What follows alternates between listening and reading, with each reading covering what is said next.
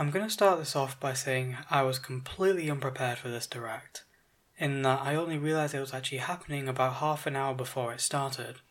So if you're wondering where my initial reaction is, I don't have enough time to set one up or record it.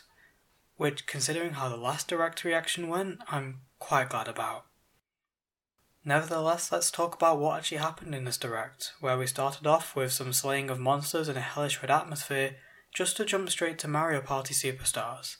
Two weird games to put right next to each other when the equivalent of dying in Mario Party is having a ghostly marshmallow take a star from you. Then after seemingly a glorified Top Trumps game, we got to see some of Disco Elysium, which, since the last trailer, I continually called Disco Asylum until I realised how illiterate I am. We also got some new racing game where the main character looks like it belongs in Looney Tunes. The final Smash reveal was given its announcement date, and with it being the final Smash character release, all Smash Bros fans will be hoping for something big. I can't say I've got anyone in particular I would be looking forward to, but I'm sure many people do. Someone completely new and from a third-party franchise would be more desired, just as a final unpredictable curveball, but who knows. Then after the reveal of a long-forgotten city, we got to see our favourite pink gumball embark on a brand new adventure when he gets manhandled by a gorilla. What's more to love? Speaking of long forgotten, my memories jump back a year when I got to see the Animal Crossing Museum again, with a brand new entrance into somewhere completely new, but with a very familiar face on the board next to it. The announcement for the Animal Crossing Direct in October got me really excited to know that they have more planned than just a little few updates with some new items. The inclusion of the Roost and Brewster hopefully means gyroids get their return as well, and some much requested additions from fans like new villager dialogue and interactions.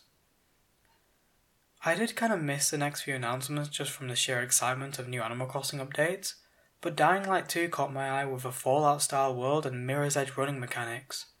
Oh, and the Triangle game got a new trailer. That's about as much attention as I'm willing to give it.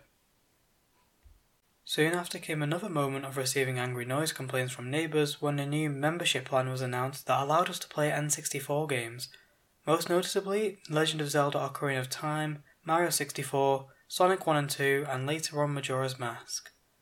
Of all the announcements, this was the one I was most excited for, which is odd when you realise I wasn't really alive when the N64 came out, and so don't really have any nostalgia for it. So to say the older generation of fans who grew up with the N64 are also excited would probably be an understatement. Moving on before I really start questioning my age, we got Deltarune with another Marshmallow character, though somehow I'm much more creeped out by this one than the one from earlier. And then, the Mario movie, which I have mixed views on. Chris Pratt playing Mario is odd to say the least. Jack Black as Bowser instantly means he's now my favourite character, and Toad being played as Keegan-Michael Key makes him a close second. Then a trailer for Splatoon 3 showed the familiar Turf War, now in partnership with Bakugan it seems. Oh, and I love this guy, for obvious reasons. And then came the final trailer, another abandoned city and a hero to save what's left of civilization, Bayonetta.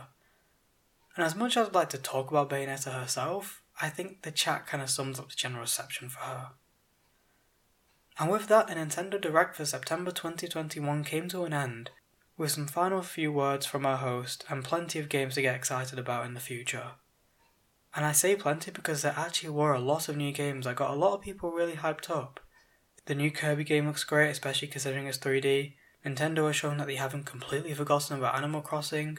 The older fans can continue reliving their older memories with the Mario Party Classic boards and N64 games. Metroid Dread is looking better than ever with every trailer, as does Splatoon 3, and the Mario movie is one I'm still just praying turns out good. Overall, a pretty good direct in my opinion. That's all for today. Thank you very much for listening and watching, and I hope to see you in another video in about a year's time knowing my consistency. Goodbye.